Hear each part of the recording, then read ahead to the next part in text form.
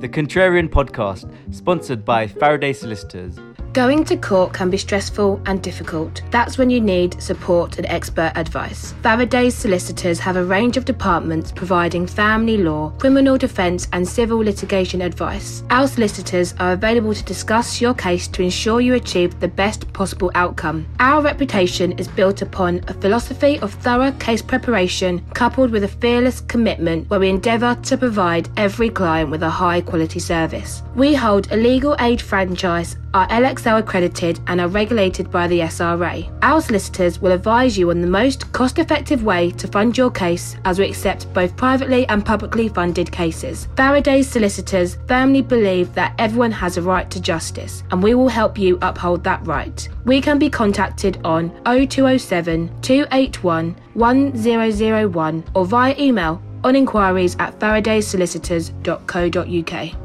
From the heart of East London, it's New Sound Radio 92 FM.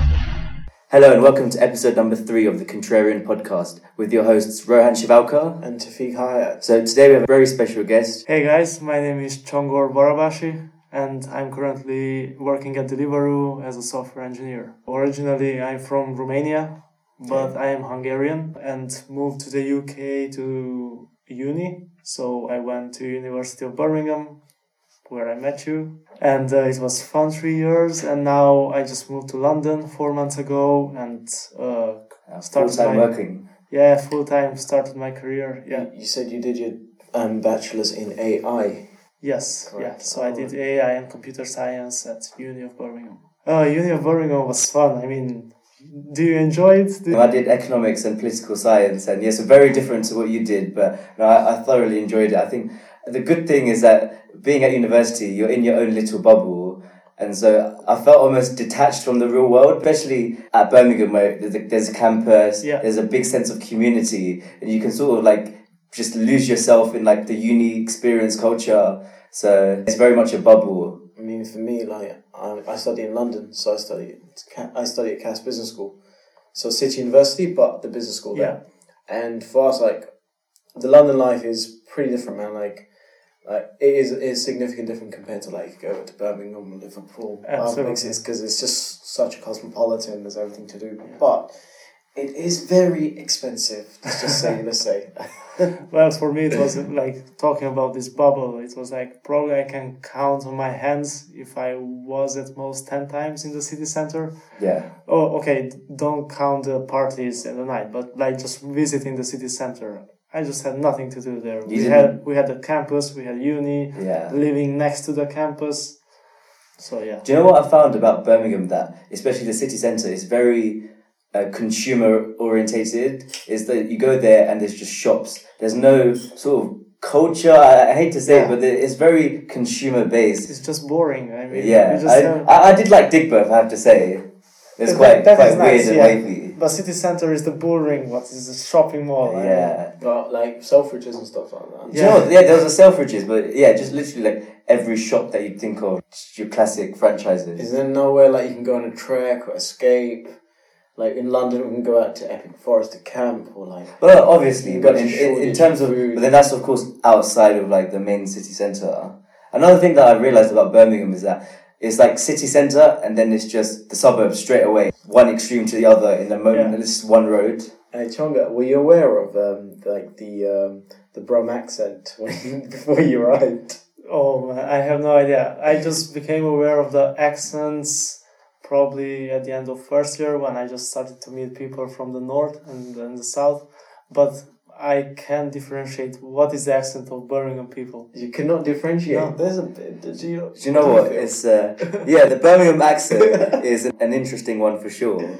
But we're not going to go into too. We're not going to go too much. Let's not make some. We got to stay politically correct. Lannisters are not attacking. What is it? The bloody North. I mean, start off like I want to certainly build upon like when because you came as an international student, so it's a new experience. It's quite different in a way as well. What was your biggest skill as you studied computer science? Your biggest skill must have been. Did you discover you wanted to do computer science maybe when you was in 14, 13 years old? Oh, no. This was a bit later, you'd say. Yeah, I started learning about this programming stuff in 9th grade, so this is like start of high school. Was it introduced in class, or was it? Yeah, it was the first time I had programming classes. And what did you? Were there optional classes that you just took an interest in, or were they compulsory? So in Romania, all the classes are compulsory. It's not like you can choose what you want to study. You have a program, and that's for the whole country. Do you think that's a good thing? Absolutely not. Really? I mean, not really 90, but 70% of the classes were stuff that I will never use. So I had classes like religion, if you can believe. It was a total waste of time. I mean, how can you study religion at school? There is a church where you can go if you want to study religion. Yeah. No. Then I had all kind of classes where the teachers were just like old, not too much experience with this new reality, technology. It was just like lots of useless time spent in school. Yeah, I get that. But especially with a subject like computer science, do you think integrating it into the core of the curriculum is a good thing? Because like in this country, it's an optional module or an optional subject to do. In a world where coding skills are becoming more important, I think where countries integrate these sort of subjects into the core of the curriculum, I think it's a good thing, right? It's absolutely a good thing. I mean, there were different type of computer science courses. Mine was like heavy math and computer science, but there were other classes where you had digital skills. Okay. And like you could learn Photoshop, Microsoft Excel, and just learning basic. I would have loved something like that. Or playing around with graphics. Yeah, just stuff. It's so important. Like especially for this podcast, right? There's like learning how to edit. Like I'd wish that I had acquired these skills when I was younger, because then when you're younger, you're easily susceptible to new ideas and new things. And I guess that's why when you're a kid, you're pushed to learn so much, because you're like a sponge. You can just learn as much as possible. Yeah, I mean, it's not off topic. I was thinking about this, yeah. There was this guy called David Cho, and like he was like a graphics artist, and so he like did like artworks and stuff like that all across Los Angeles. And Facebook, when Facebook came into the scene, I think in 2004 was, and was like just starting off and going into it, just got their first offices and stuff. They wanted David Cho to do like the Facebook artwork, so they couldn't pay him in cash for the amount, but they gave him stocks. So this guy like literally went from like, I think like he made stocks in Facebook. Yeah, he received stocks in Facebook as payment, and like he made like I think like over a few hundred million. It's ridiculous. Yeah, 200 million. So let me just correct myself. He got paid in stocks for probably like a few $1,000s of work. Yeah. Paid in stocks, $200 million. Wow. But obviously it wasn't worth that much at the time. Just like, guys, just get involved everywhere you go out. But, that's an example of if you're good at something, the times are changing and someone's going to need your skills. Yeah, exactly. I mean, I'm just amazed. Like, it's crazy. That's impressive. That's really impressive. That was a lucky guy. Yeah. Well, there's a lot of people I've been about. I mean, my father was like crying the other day. Like, he's just annoyed. He's like, have you just looked at Bitcoin 10 years ago? If I just put 60 cents on Bitcoins in like 10 or 09, it would like, oh my god, we're like multi-millionaires. I think a lot of people are just blaming themselves now. It would have been something where you would have seen it flying about, because I think back in the day, like, I remember seeing like these games where you could like win 1 Bitcoin at the end of this game. I don't know if you saw them. Yeah, ages ago when Bitcoin like first came onto the scene, I remember you could play these games and then you win a Bitcoin, and it didn't mean anything at the time. But imagine people like clocked onto it. Like I bet you some people have like these old accounts with like 20 Bitcoins on it that are just like don't know how to access it. Like, exactly. How sad is that? 20 times 6, that's like 120,000 or something. That's ridiculous. At the peak of the market, imagine how much god, Bitcoin went, what was it, like $15,000 or something? 20k at some point. Oh, did it go to 20k at some point? 18k, yeah. 18, 19, yeah. That was some crazy stuff, man. Were you like, when you were, so what year did you start your degree, by the way? What year? I started in 2016. 2016, yeah. And So you obviously started off in your first year, and like the subject of computer science and AI, it's not something you've like studied before. Like, you know, like it's not something you did in your class before, like a pre-prep, you know, like it's not something. Yeah. So what did you feel in your first year, like when you went into your lectures and you counted your exams? The lectures from this AI module were quite hard at the beginning, to be fair, because it was something completely new. Mm. But that's one reason why I just took on this course, because it was challenging and it made me just learn new stuff. Because I had programming experience before, probably it would have been boring to just do simple programming. Yeah. So yeah, it was challenging. The exams, exam season is not that special for me for some reason. They are just like any other test. Yeah. So I believe that if you prepare, you will just pass. Yeah. And now it depends how much you care about the grades. And is it important to have good grades for your career path, or is it not important?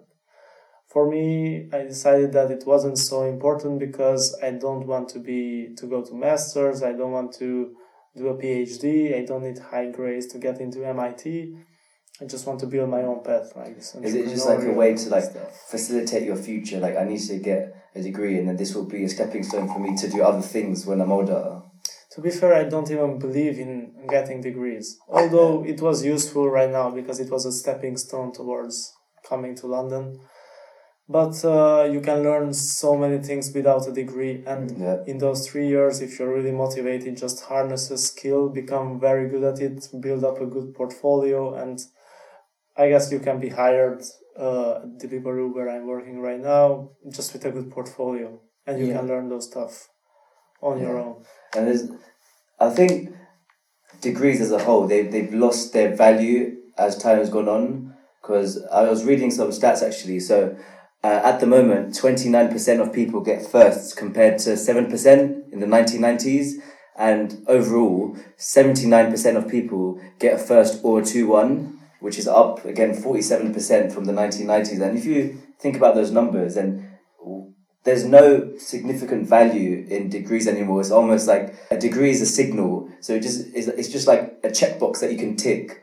And it's a way of like filtering out sort of other people. So you've got a degree, yes, then you filter out all those other people. And then that's then a way to get these jobs. It's rather unfortunate that it's like many people, they specify you need the 2-1 in this specific degree or whatever related subjects, and they filter out so many great talents. I think exactly. Like people can spend 3 years and learn stuff themselves. I'm pretty sure like you did AI. You had the capability to do AI and computer science, and you didn't even have to go to your lecture. You can just literally use lecture capture, learn from the books. You didn't like literally that payment of $9,000 was only for the facilities to be there for you.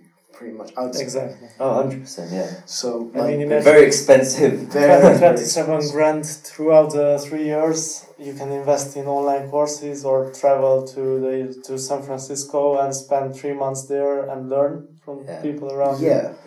I think that's crazy with what you just said right now. Like literally, you can take 30 grand.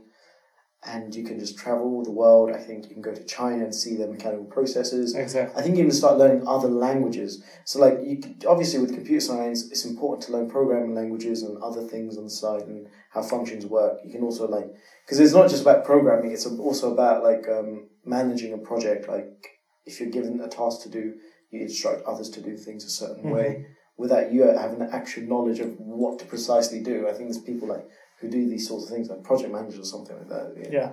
Specifically, obviously. But as you go up, especially in the corporate world, it is more project management rather than the nitty-gritty side of things. And so when you have your degree and you sort of get the basics and then that... But the fundamental does always come back to problem solving, though. It's always problem solving. If so you whether don't you're get through project management, the initial stages of like getting your hands dirty, you cannot manage something that you've never done. Yeah. I mean, I don't know. I haven't read much about Steve Jobs, like in terms of like the earlier stage. I don't know. Have you read? Do you know a lot about him, like specifically? I know something about him. Yeah. Yeah. Like how he created Apple, and it was all just on the basis of simplicity and like I think he's talked about something like what's that thing about writing? Calligraphy.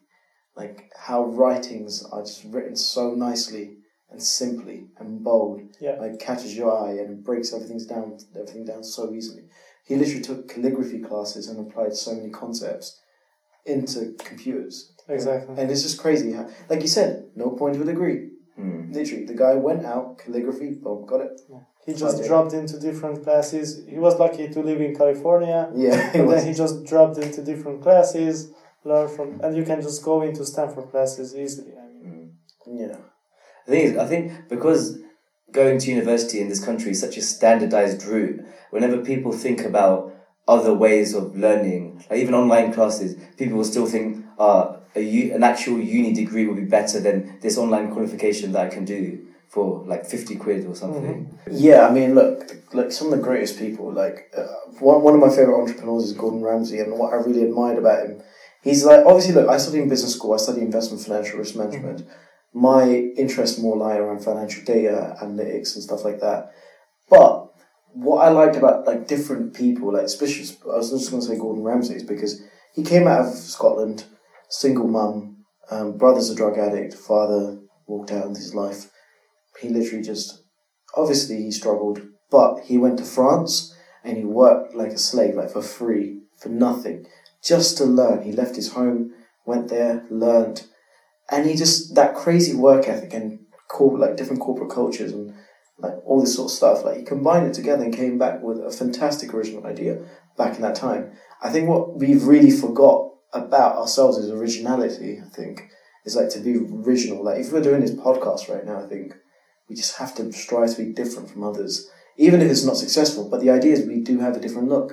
I think it's really cool. And like you say, if you do computer science or work in a programming job, when it comes to like problem solving, I think it's like having a look in different ways, in so many different ways.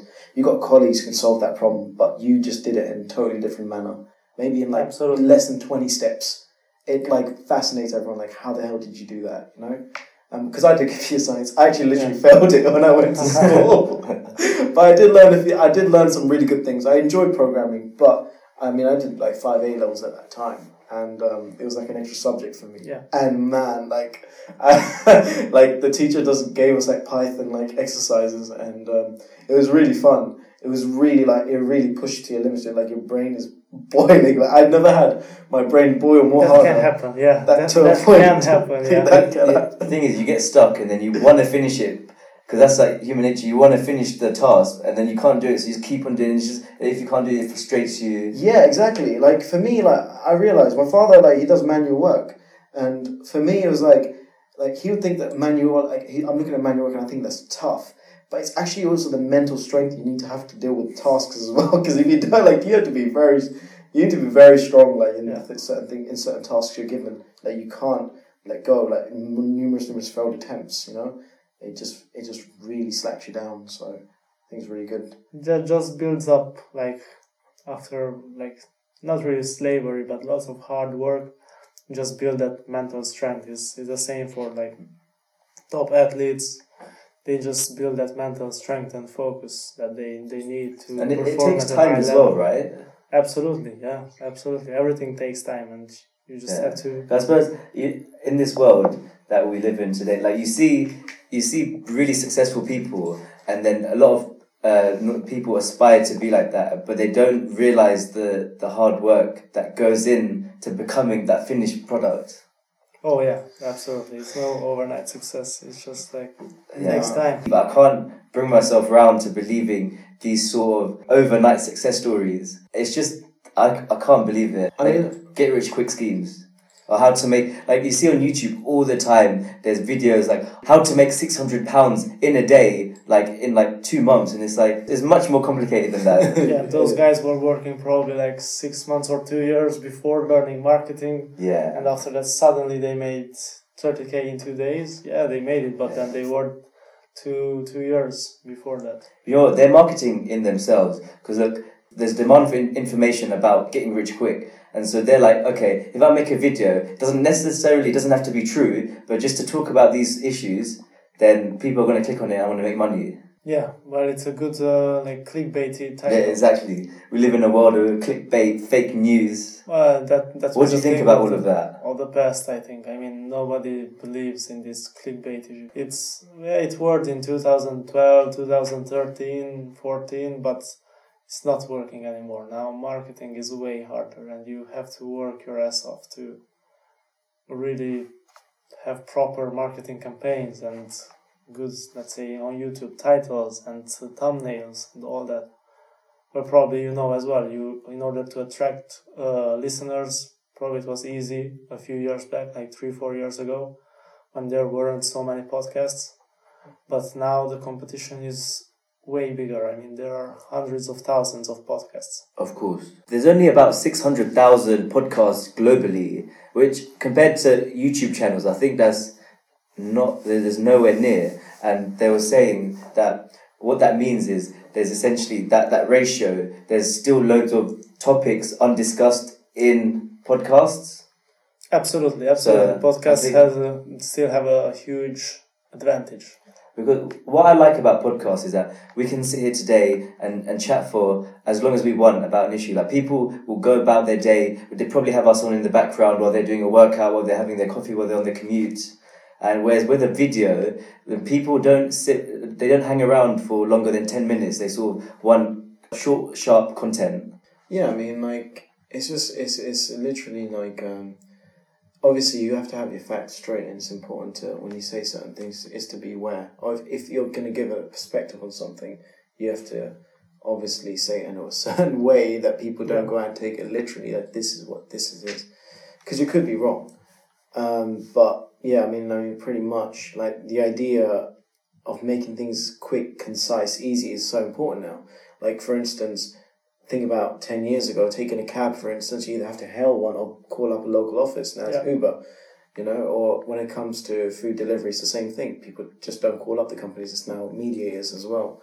And who just give you a whole selection. Like, it's crazy. Like, everything's just, I think when we live in a city like London, everyone wants things much more easy and People quickly. crave convenience. Yeah, but the thing is, like, I live right towards the edge of London, towards like just nearby the M25. And this is like, the London vibes is not what you get where I live. But I think it's really important to have your mind open. So if you have a business idea, if you want to create efficiency, it has to benefit not just inner city people, but outer city people in suburbs. I think in so many ways, so it's always like you always have people on the radar around you. That's very true, actually. And yeah, everything is happening very, very fast in London. Like, the threshold to get proper food in London is like 30 minutes delivery. Yeah. If you don't get it in 30 minutes, people are just mad. Yeah. While in other places, people are willing to wait, let's say, an hour. Really, in city centre, is that how quickly Deliveroo aim to? Yeah, every food delivery company. That's like a standard in London. Half an hour. That's crazy. Look how far we've come. Like, you get food in, like, you get food quicker if you got delivered than for you to go downstairs, go to the shop, order it, and then walk back. Exactly. Yeah, I mean, look, there are also like externalities like that come present, because like you can get food delivery, but the issue was like people say that, oh yeah, it's unhealthy to just get food ordered to you, or it's more expensive.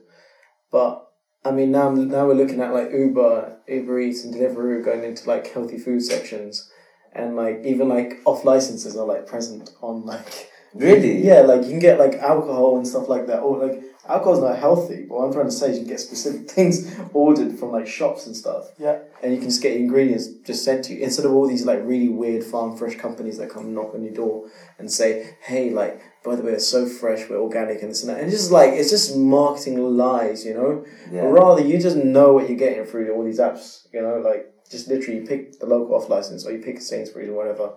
They just pick whatever up and come through. Wait, do you have big time grocers like Sainsbury's, Tesco's on your platform? No. It's because they have their own delivery service. Yeah, they have their own delivery service. So Tesco has their own, and Sainsbury's, I think, has their own as well. I think Morrison's and Amazon did have some sort of partnership recently. Yeah. It's nice to see all these big companies sort of working together to benefit the consumer, the deals we're getting, the service we're getting these days, it's far superior than anything we've had before. Absolutely. We are giving them money, and they make money only if we are happy, because consumers. But what I mean is that because, when you think about, I'm not going to go on a rant, but when you talk about capitalism, you sort of think about monopolies and about these businesses just reaping large profits, and not because there's monopolies, and they don't necessarily translate that into a better service and cheaper prices for the consumer. So I guess it's nice to see, better services, and, then eventually over time, as these big companies develop the infrastructure, then costs dramatically decrease. Yeah, well, Amazon is great. I mean, they have next day delivery. You can return. Even same day delivery. I don't know how good that is for the environment, but it's convenient when I want something now. It's true. Yeah. But it is crazy. Like, I was thinking about this the other day. I was talking to one of my friends about this. Like, in tech, in like stuff like this, like, for instance, if you go back to 2007 when Tesla launched, right? What did they release? It was like the Tesla Roadster, which is fully electric, like a nice car, looks chic, driven by Leonardo DiCaprio and all these big celebrities who are like talking about environmental friendliness. Yeah. It's crazy, but that was back in 2007. Now, that was like the first proper electric car that like just came out mainstream that everyone knew about. And now, Tesla was assigned status symbols, like, because it's built in such few amounts.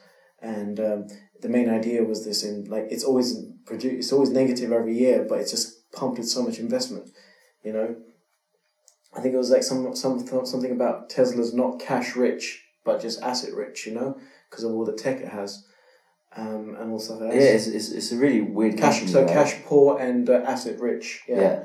Like just excluding cash. But it was crazy how they marketed Tesla so powerfully in the early years, and celebrity status and all this thing. Now you've got like governments going into the idea of moving away from diesel cars, and ULIS charges for anything which is over 16 plate for diesel. Moving to the electronification of cars. Like 2030, we promise you that there's not going to be any like sort of fossil fuel cars around. Yeah. Like you could just think about, this is like hundreds and hundreds of billions, maybe even trillions of pounds. Now not trillions, but like billions and billions, like reaching up to $1 trillion. But it's crazy how just one company marketed itself so powerfully that people just became more aware and woke about just like woke. Just woke, like they stay woke. But like just like go back to 2007 and go up to now. Now you got France saying, we've got to be electric. Now you got UK saying we've got to be electric. Now people have, like businesses and people are getting charged so much per day. I think this country they've got a target for 2050 to be carbon neutral. Carbon neutral. And that's in law.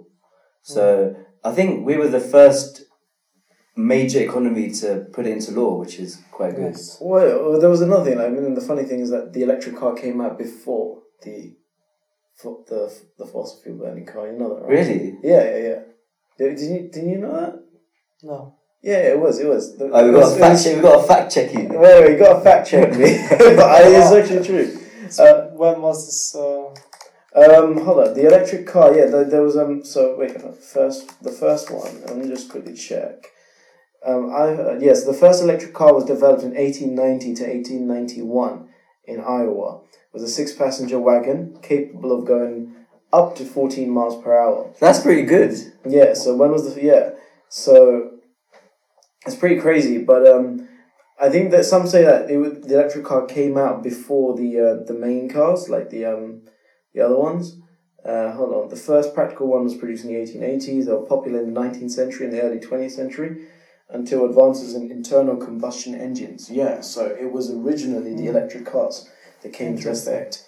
Then, I think because of costs and stuff like that, I don't know why, but I think it was proliferation of oil and They just wanted to make more money with oil, Exactly. We had the oil rush across the United States. I mean, so obviously I think they moved towards this form of energy. Yeah.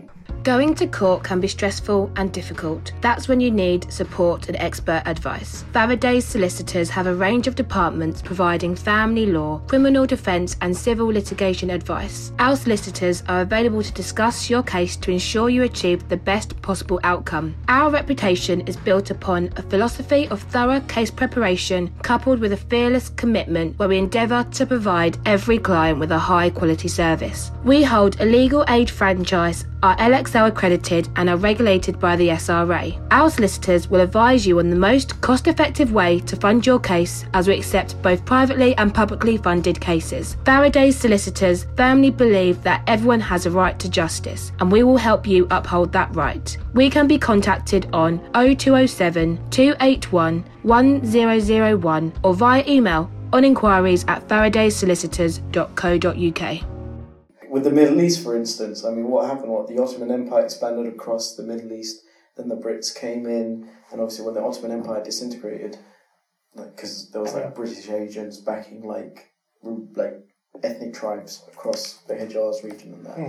And they drew the borders in such a beautiful way. Like, this is Iraq, this is Saudi, this is Kuwait. But it's actually like, this is Royal Dutch Shell, this is BP, this is Texaco, like, you know what I mean? Like, that's what I think they drew it as. But like, it's just amazing how they strategically target things out.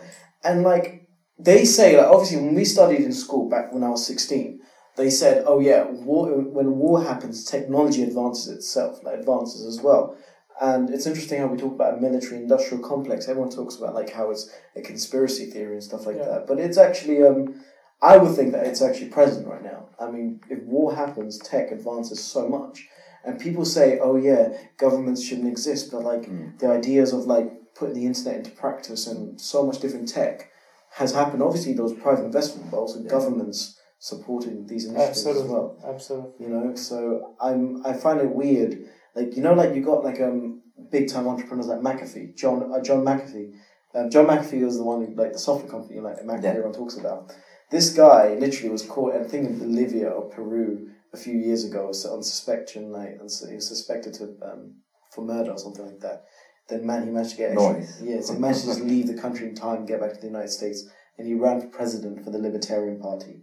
So his ideology is that the government should be so small to the point that elections don't matter anymore, and everything should be just purely free market. Decentralized, basically. Currencies should be decentralized, cryptocurrency, all these sorts of things. I think when it comes to currency, it's a different idea, but his idea of like economic regulation, I think, it's really far for a tech person. But then you got Elon Musk as well, which is kind of like favors free market competition, all these things. So, you know, with the sort of the rising prominence of AI, like, how do you think it should be regulated? Do you think it should be something where the government really cracks down on, or it should be just left for these companies to develop themselves? Because like, just to go back to Tesla, right? So then when you start talking about these electric cars, then the topic of automation comes in, and the topic of self-driving cars, and then the ethics behind that. What do you think about these sort of things? I think AI proved to be useful so far, especially in business. I mean, there were lots of new revenue streams opened, and companies just were able to access, let's say, patterns in the data which gave them new insights on new products and stuff with the help of AI. And about regulations, well, I think it's a lot of philosophy when you want to come up with regulations. And so what do you do if there's a person in the road? Do you swerve out the way and kill the driver, or do you run that person over? Exactly. No, I mean, it's crazy. Like, people, like, it's like how people say Cybernet is coming in, and, you know, like, machinery is going to come in and kill human beings. Some ridiculous, like, people say that you could train machines to be more intelligent than human beings. But what do you think about, like, all these? Well, you know, a lot of them are. A lot of them are. They can execute transactions. If you look in finance, for instance, like the amount of transactions and trades that they execute every second, every minute. Yeah, that's true. Well, they can be faster because they have access to the internet, like the machines, so they can just access any data in a matter of seconds. But then, that's what we do in our day-to-day job. I mean, you're just now having your laptop opened doing fact-checking. And it takes you probably 1 or 2 minutes until you find a fact. Yeah. While a machine can do it. Why not have a robot where it just finds you in a matter of seconds without you Googling and browsing pages? or it just makes our lives easier, and then you can just do other things which are more fun. I mean, like, yeah, I mean, you're right. Like, I mean, how do we express ourselves to get a machine to do something? We either type it up or we say something to it through voice recognition, type. Like, but what if we didn't need to do these things? What if it was just mind reading or something like that? You're talking about this Elon Musk's new project, Neuralink.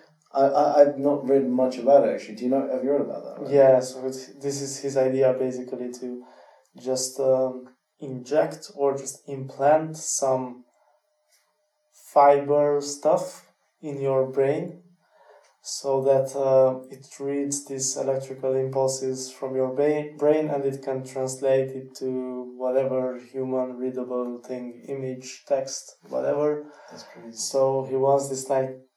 That is the future, literally. We have a backup in the cloud of all our thoughts, and it's futuristic. That's mad. And I don't know how it's progressing, but yeah, that's his idea. But you know what's so cool, because it reminds me of something. Have you ever watched that TV show like Black Mirror? I heard about it, but didn't watch it. Okay, I personally got a bit traumatized by the first thing I watched on it. Like, the first episode, like, okay, I want to talk about what you just said right now, but I just want to go a bit off topic. Yeah. Like, the first episode is about David David Cameron and the pig. And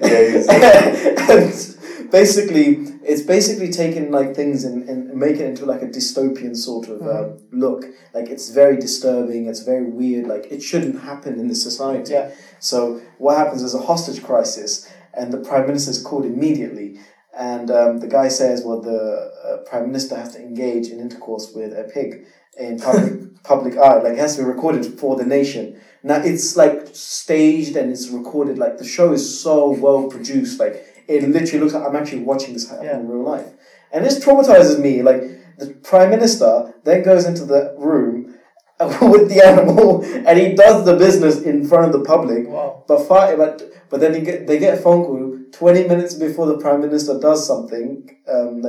Basically, the hostage was released 10 minutes before the Prime Minister actually engages in the act. Okay. But no one picked up the phone call. Oh. So he just got publicly humiliated, basically. Oh, but God. Yeah, but linked to it's very dystopian things. So linked into weird things like how things which are disturbing and really weird. Like, it links to what you just said right now, injecting fibers into your brain and, like, keeping a storage of your memories. Mm. There was one episode where there's this two couple, and it's a society where you have this little thing attached to your head. This is the Tinder one. And not the Tinder one. This is literally, like, where you can look at your partner, and if she says something, you can confirm, you can fact check her by going back into her memory and, like, probing her memory to a conversation, let's say, 3-4 years ago. And it's like, you literally replay it. And then you're like, you didn't say that. So what this Black Mirror is like, every episode is something weird? Something completely different. Something completely different, yeah. It's a series and each episode is different, but they focus on various different topics and issues. Mm-hmm. So one could be about artificial intelligence in the future and what it might mean to have a chip in your brain where you can download all your thoughts and go back to 5 years ago or and see exactly memories. what you said. Yeah. And then there's other ones where we talk about Tinder, but it's like the extreme. And so you match with someone, it says you're going to match with this person for 2 years, and after that, then it resets. I can't really remember the episode. That's crazy. But there's another one, though, like where people are on exercising machines and they, like, constantly, the more they, on the exercise machine, they build up, like, money and credit just to live. You know what I mean? Interesting. That's a good idea. That's. I mean, it's crazy because if you stop running, if you stop literally going out every day on the exercise bike, you will literally, like, you can't live anymore. You know what I mean? Keeps you fit and healthy. There is an app like this. I don't know if you heard about Sweatcoin. Yeah, Sweatcoin. Yeah. My brother has that. Yeah. Is it quite new? No, it's a few years old. It's old, but it's hard to make money on it. So still the way to make money is affiliate marketing, like getting your friends to sign up and then you get Sweatcoins based on the referrals. Yeah. No, that's that. That's crazy, man. What's the percentage that you earn from getting people to sign up? Like $5 something like that? No. I mean... Or like 1,000 Sweatcoins. I mean, look, a lot of these online banks are following this I don't know how many, like maybe 50 sweat coins. Okay. But then £1,000 is like 20,000 sweat coins. Yeah. So Not a good conversion There's an rate. exchange rate, basically. There'll be foreign exchange market for it, going up and down. Yeah, It's mad. Just imagine us going to the Bureau de Exchange, like, hey, I'm going to Australia, I need some sweat coins. Like, it's mad. But, no, it's really cool, man. Like, people talk about these different forms of payment. Like, now we're looking at digital banking now. It's, like, big time now. Like, we're going towards Monzo, Revolut. Like, everything, like, traditional is moving away towards, like quick electronic sort of systems, like, online banks, for instance, are Monzo, Revolut, and all these sort of things.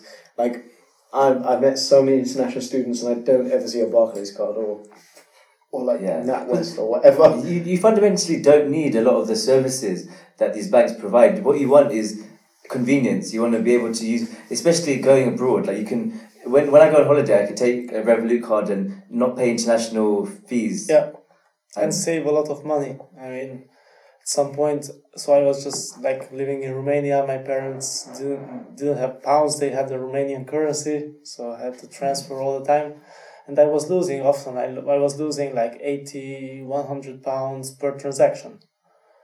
Yeah, or if I had let's say euros or Romanian currency, and I came in here in the bank and I wanted to exchange it, just rip me off. It was like I was getting 60 or 70 pounds less than what I get on Revolut.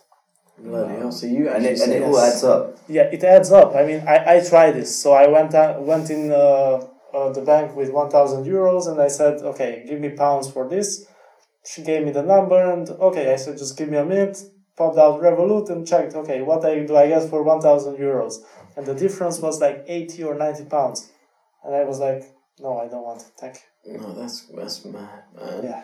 I didn't realize that you saved this much money. Oh my That's God. why a lot of these international students, they carry all these Revolut accounts. You don't save a lot on 50 pounds, but it adds up if you talk so if about... it goes to grand or something like that. Oh yeah, 2-3 grand, you save loads of money. Like, banks just rip you off big time. Is that because of the infrastructure of these banks is it AI, does that come into it?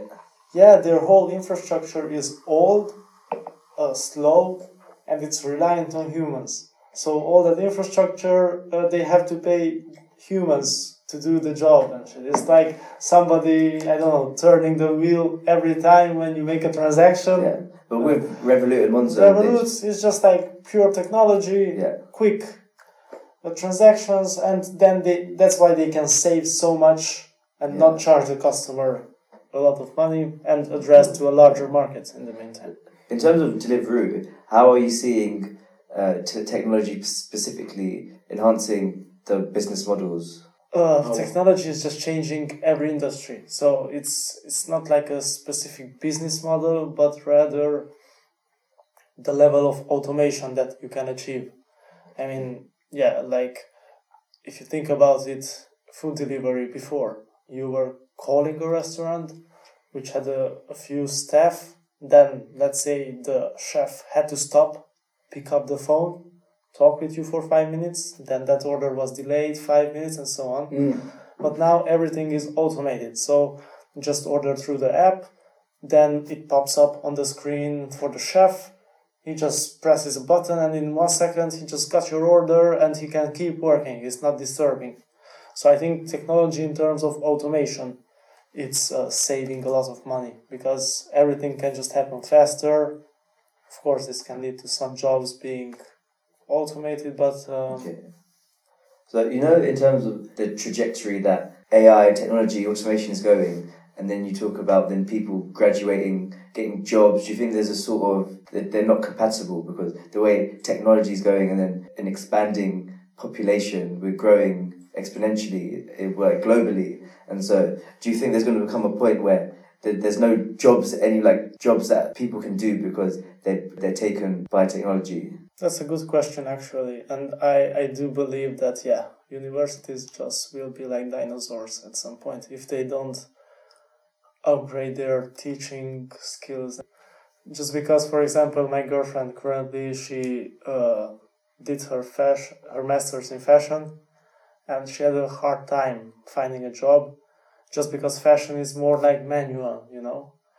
But and the fashion industry and the opportunity of jobs is just smaller, rather than if she, let's say, did graphic design, UX design, then suddenly her opportunity for jobs is much larger, because there are endless companies who need graphic design, branding, UX design. So like I can totally see how the landscape is shifting from the old model of manual labor, blah blah blah, to okay, what are your technical skills? What can you do on the PC? Can you work properly on Excel? Are you productive in Excel? Do you know Photoshop? Do you know programming? And that's the future, yeah. If you compared university courses like 10 years ago and now, a lot of them are just moving towards like statistical programming, for instance. They're implementing that in psychology, in like medicine, and my degree. Data visualization, I guess it's a lot, right? Yeah, exactly. And like you got your languages like MATLAB, R, eViews, SPSS, whatever. Like they just really push you to learn these languages. And then there's like mandatory courses like Introduction to VBA, like in my course, you know? Yeah. And we really realize like, you know, for instance, actuarial science is the study of risk. So what they did was, initially, if you look at a long time ago, it would be book-based. You learn the formulas and how to calculate like risk for things like surrounding insurance premiums and stuff like that. And you do that in the exam. But now it's like, now the fundamental, like a big requirement is to have an understanding programming language. It's quick to generate the results. It's how you use a computer to your advantage, you know? As you're saying, like, people used to say, like, the yuppies of the 80s and the 90s, they used to make 100,000, 200,000, $500,000 a year on investment banking. But now that's not really there as much anymore because, as he said, that there's computers and there's robot advisors literally killing it, like executing transactions in milliseconds. Yeah. So it's just like, it's such a good point that we just made right now about we need to move away from dinosaurs.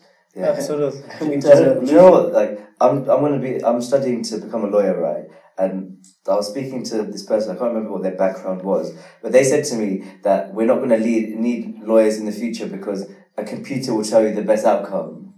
And I was sort of like grappling with that sort of thought in my mind. And I think, you know, do you think a machine can do like a job of a lawyer? Man, it'd be really crazy because I mean, look, there's going to be like miscarriage of justice and stuff like that. I'll be worrying if machines were purely put in responsibility of these things. I think humans, if you're talking about the outcome of human life and stuff like that, then it's not always going to have to be machine. Like, I feel like it's quite emotional here. I think when it comes to defending our lives and stuff like that, we can't just be like saying tech and tech and tech. I think we always have to have a reliance on someone, company, comfort and stuff like that. It's just natural. The biggest reason why it's not happening yet, it's mostly because it's okay, let's say AI would do this explanation, but I mean this judgment. But AI at the is not explainable yet. Yeah. So, but when you have a judge, let's say, who makes a decision, then they can follow up on that. Okay, why did you make this decision? If you ask a judge, okay, why did you condemn that person? He can explain to you, okay, these are the facts, this and that. But when you have a machine, currently the state of AI is that it's not easily explainable why an algorithm did a certain decision. Yeah. So this is why we don't trust algorithms with this kind of stuff like lawyers and deciding. But if we can get to a level where we can trust algorithms, full transparency, law can be automated. I think it'd be fantastic. I mean, we can give it literally like all the work, all the papers and all the financial statements, whatever, like any case related, whatever.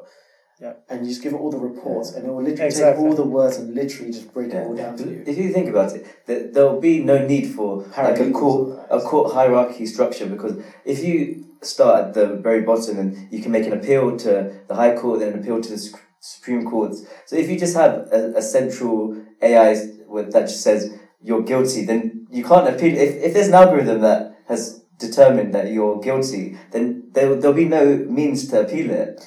Yeah, you're right.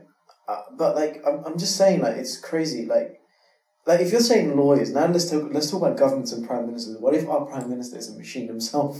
Like literally, he takes all the economic data and he says this is the most efficient way of production. Like literally puts everything in efficiency. Someone's gonna program. Someone has to program what is the most efficient. Then it becomes, oh, are you a free market person? Are you? But still, that's not the single role of a leader. I mean, sorry, I gave away the keyword. That's not a single role of a prime minister. No, it's not. I mean, there's also so many other things. He's a leader at the end of the day. Yeah. So leadership cannot be replaced by a machine. Yeah. But there are people out there who say that governments should be as small as possible, as we spoke about earlier, and how like we should just be like just unregulated and let everything work its course. Because if you're up to something bad, then people are not going to engage in transactions with you because you are bad. But the issue is that the governments are there because there's asymmetrical information and Market failure, and like there's gaps between the consumers and the producers. You know, it's interesting. But I mean, it's crazy. Like, okay, you're right, leadership figure, but I don't know. I mean, like, how can it? Like, it's very difficult when, let's say, for the last 1,000 years, all the biggest genocides and massacres and suffering of this world happened because of governments engaging in really crazy things like World War II. You got the Nazi German government. You got communism spreading throughout the East Side.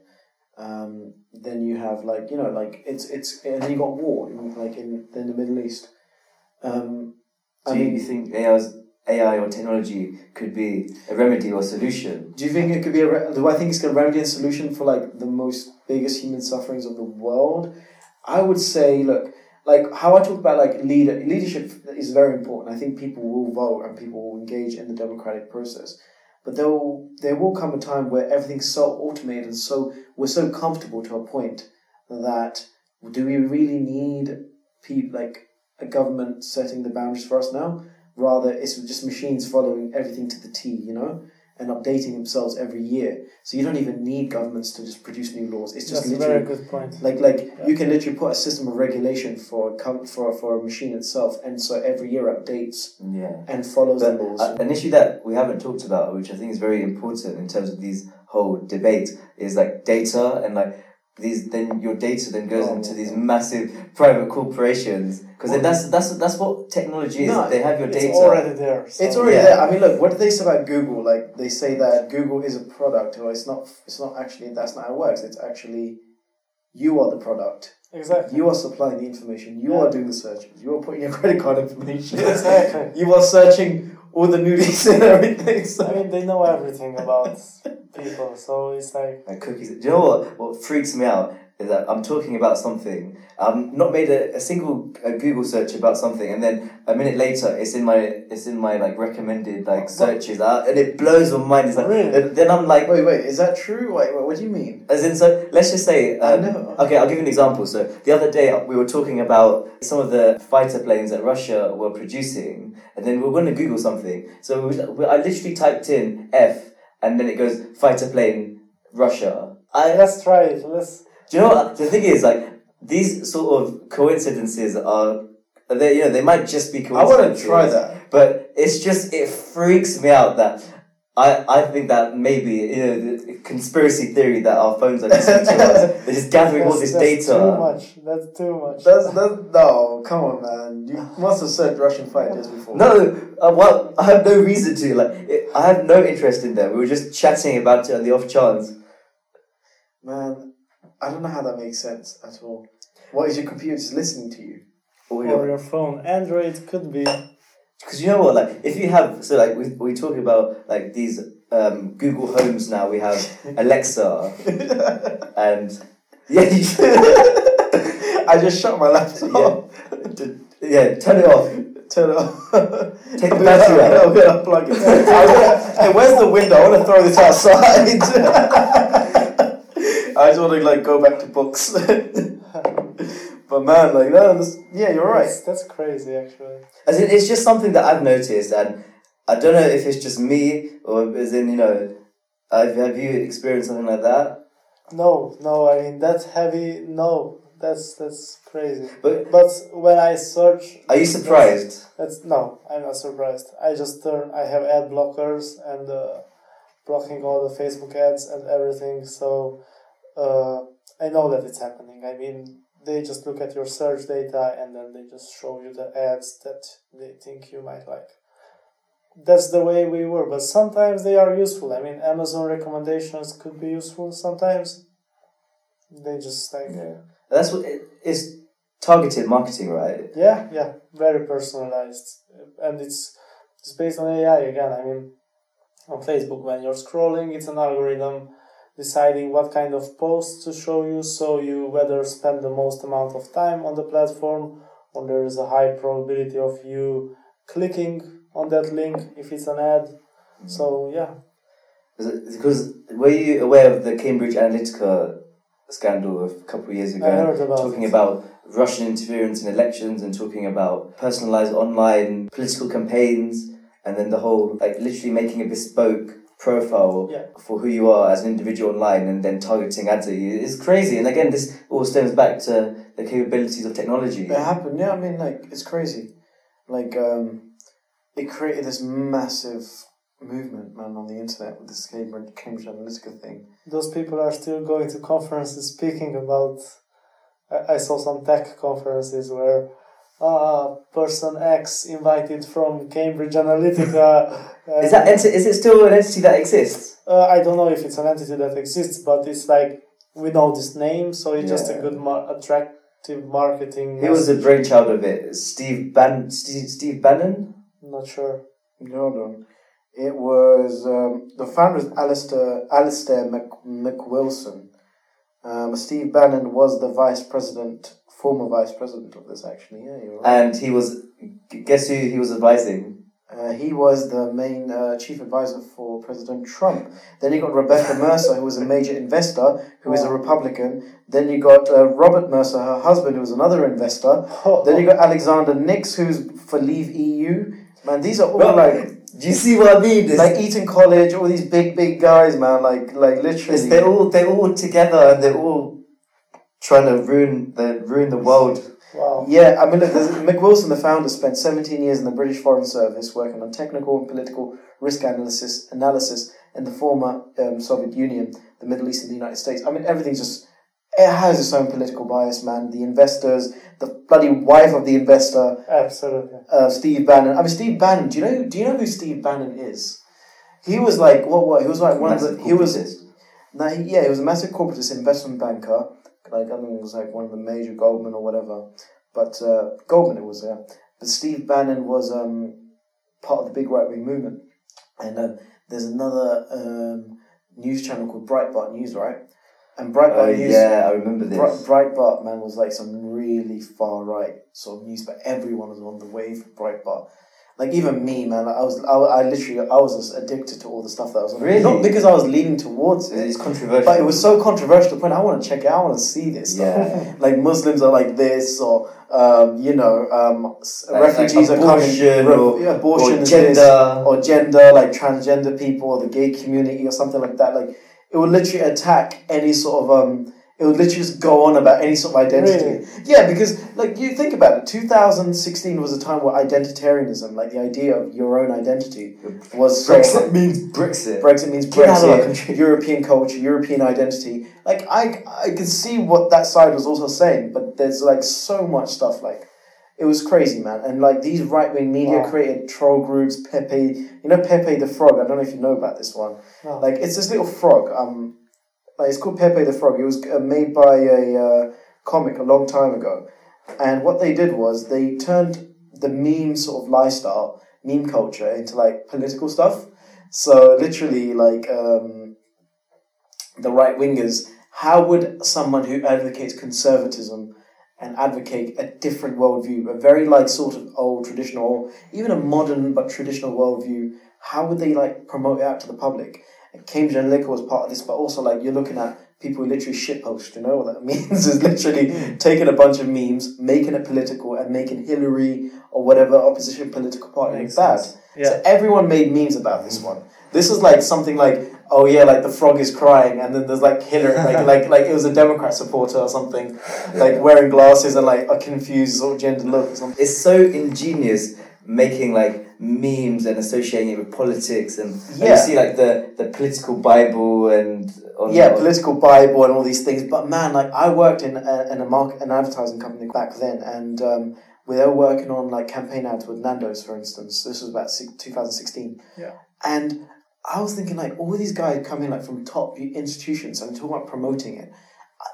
I feel like they missed out one big thing: the meme culture. Yeah. The meme culture would be such a fantastic way to reach out towards consumers, like in marketing, man. Like, because everyone would repost and share. Your mum, your granddads would share like a funny post, like like like WhatsApp posts. Like, who the hell does WhatsApp posts? Like, it's mainly your seniors and your family that does that, and it's like funny things. I think, and that's what I mentioned. I was like just interning there. I said, why don't we integrate a sort of meme culture in it? Like, literally, let's go on Instagram, search like specific memes about food, and just apply it. Yeah. And Did they do it? I don't know if they did it, because I left the company like a month after, and it was a month-long project, so I didn't really see it in practice. But they really liked the idea. I think they were connected, and I think they did something with it, because they did some sort of I think maybe Snapchat promotion or something like that, and they integrated some sort of memes into it, like about a chicken and stuff. So it was quite funny, like stuff like that. I don't know, but yeah. I heard many marketing agencies who actually use memes, because it's already hard to stand out on Facebook, like so many ads popping up continuously. Yeah, but so memes are a good way to go viral. It goes to go viral, exactly. That's very true. Yeah, and like now you're seeing it with Coca-Cola and like Pepsi in competition. Like Coca-Cola would like literally like cloak, like they'll get a Pepsi can and they'll cloak it like to the point they're nearly covering the Pepsi can. But you can see it's like the new generation sign and stuff like that. But they will like, it's cloaked for a reason. We're better and stuff like that. It's just crazy. What do you prefer, Coke or Pepsi? Oh, Coke any day, man. What about you? Coke. Yeah. Why would you drink Pepsi, man? That's just a fake Coke. It's just a fake Coke. Although sometimes I drink Pepsi, but Coke. When I go to the cinema, I always get Pepsi Max. I don't know why. I think loads of cinemas just have Pepsi instead. Well, a lot of these companies are actually signed up with Pepsi. Yeah. Like McDonald's is signed up with Coke. They have exclusive contracts. Okay. So exclusive contracts. Yeah. And same with the stores and restaurants. If you sell Coke, Is that like a bit of a collusion going on? Like, I get this restaurant, you get another one. They battle for restaurants and for deals. Yeah. I don't know what collusion. I mean, that's something. They're technically making an allegation. An allegation. Contributing to a lawsuit. But I mean, what? No, I'm not stating anything. I'm just assuming. Let's just get. Are they? I'm asking questions. Oh, well, Pepe the Frog can decide that. Let's just make a meme about it. And get people thinking about it. Yeah. So sway your political views. Actually, that could be a next post on your Instagram. Yeah. The Frog. Well, he actually did a funny. You did like a little meme post, didn't it? About it was like this. There's this one where there's like a Nigerian like looking really confused or like looking really disappointed. I put a caption. When you haven't listened to the first episode of the Contrarian Podcast. But it's just a guy like literally like a guy just like looking very disappointedly. Yeah. So like but I think we should do more of that. Be fantastic. We're revealing ideas, but and also use these memes as like these deep questions that we are actually talking about here. Oh my god! And just give the audience a chance to answer or engage. Yeah, that's another thing. Like engagement is a big thing. You want to like you can't just be passive. You've got to be active with your followers and stuff. But just before we wrap this up, I know you've been telling me that you've been reading loads of interesting books recently. So if you've got any that you think that people should be reading, anything interesting that you'd want to... I'm thinking which suits your audience type. Yeah, let's just say, because today we talked a lot about technology, AI, about the future. So I guess something in and around that. To be fair, as I'm into this, I didn't read too many books about it because I'm just watching like online courses and I do the programming part. But there is an interesting book which tries to, conveys this message which you are also trying to give to people, like wake up. So there is the book called The Code of the Extraordinary Mind by Vishen Lakhiani. Okay. And it talks just about not really about what is currently in the world, but about all the false beliefs that we get from the past and how they influence your view of the world, my view of the world. So all this stuff from our parents and childhood, they just carve out a mindset which is not actually healthy, and it's not our real mindset. It's artificial, influenced by other people's opinions. Oh. So for example, the only time when you're a good man is when you go to the church and you're religious. This could be a false belief which many people have. Yeah. So this is a very good book. And then about what is happening in the world and a bit of conspiracy theory is this guy called David Icke. Mm.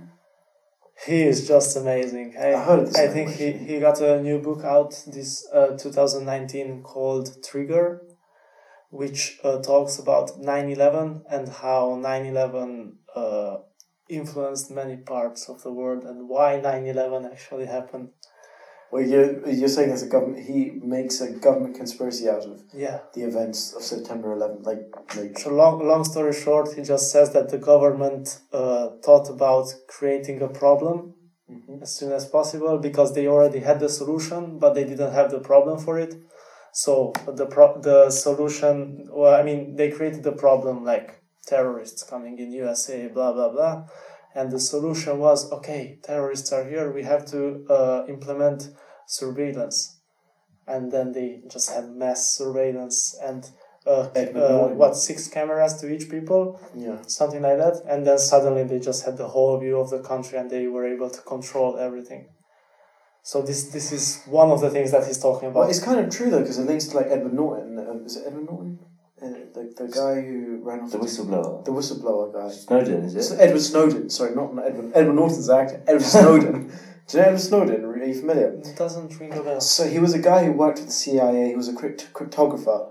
Okay, yeah. Mm-hmm. And he realized that the US government is actually participating in illegal surveillance of the people. Some people call him a patriot for what he's done, for revealing that the government is going against the people's wishes of the country. This guy ran off to Russia now. He's in Russia. And of course he's in Russia. I mean, why would Russia give an American whistleblower back to the come on. Yeah, but it's true. Crazy. And it is. This guy found out some crazy thing. They're watching webcams of people changing. That's creepy. That's really creepy, what? man. Yeah. Does he have a book or something? He's got it. It's all over there's a film on it, but it's all over the internet, and you can see his interviews.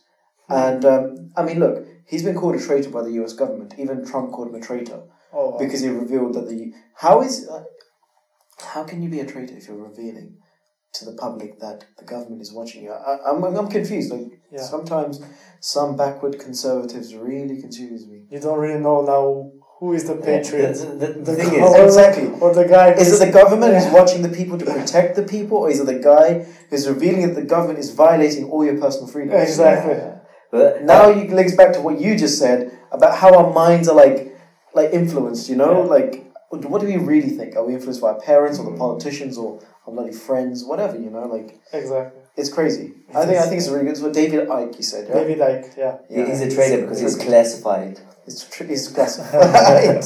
Thank you very much for speaking to us. I hope you enjoyed the conversation. Absolutely. Thanks a lot for having me on the Contrarian Podcast. It was a pleasure. No, thank you so much, man. I really appreciate it. Cool. Make sure people to subscribe, like them on Instagram. Cheers, mate. Cheers, they are great people behind the podcast. Thank you, mate. Cool, thanks. Going to court can be stressful and difficult. That's when you need support and expert advice. Faraday's solicitors have a range of departments providing family law, criminal defence and civil litigation advice. Our solicitors are available to discuss your case to ensure you achieve the best possible outcome. Our reputation is built upon a philosophy of thorough case preparation coupled with a fearless commitment where we endeavour to provide every client with a high quality service. We hold a legal aid franchise, are LXL accredited and are regulated by the SRA. Our solicitors will advise you on the most cost-effective way to fund your case, as we accept both privately and publicly funded cases. Faraday's solicitors firmly believe that everyone has a right to justice, and we will help you uphold that right. We can be contacted on 0207 281 1001 or via email on inquiries@faradaysolicitors.co.uk.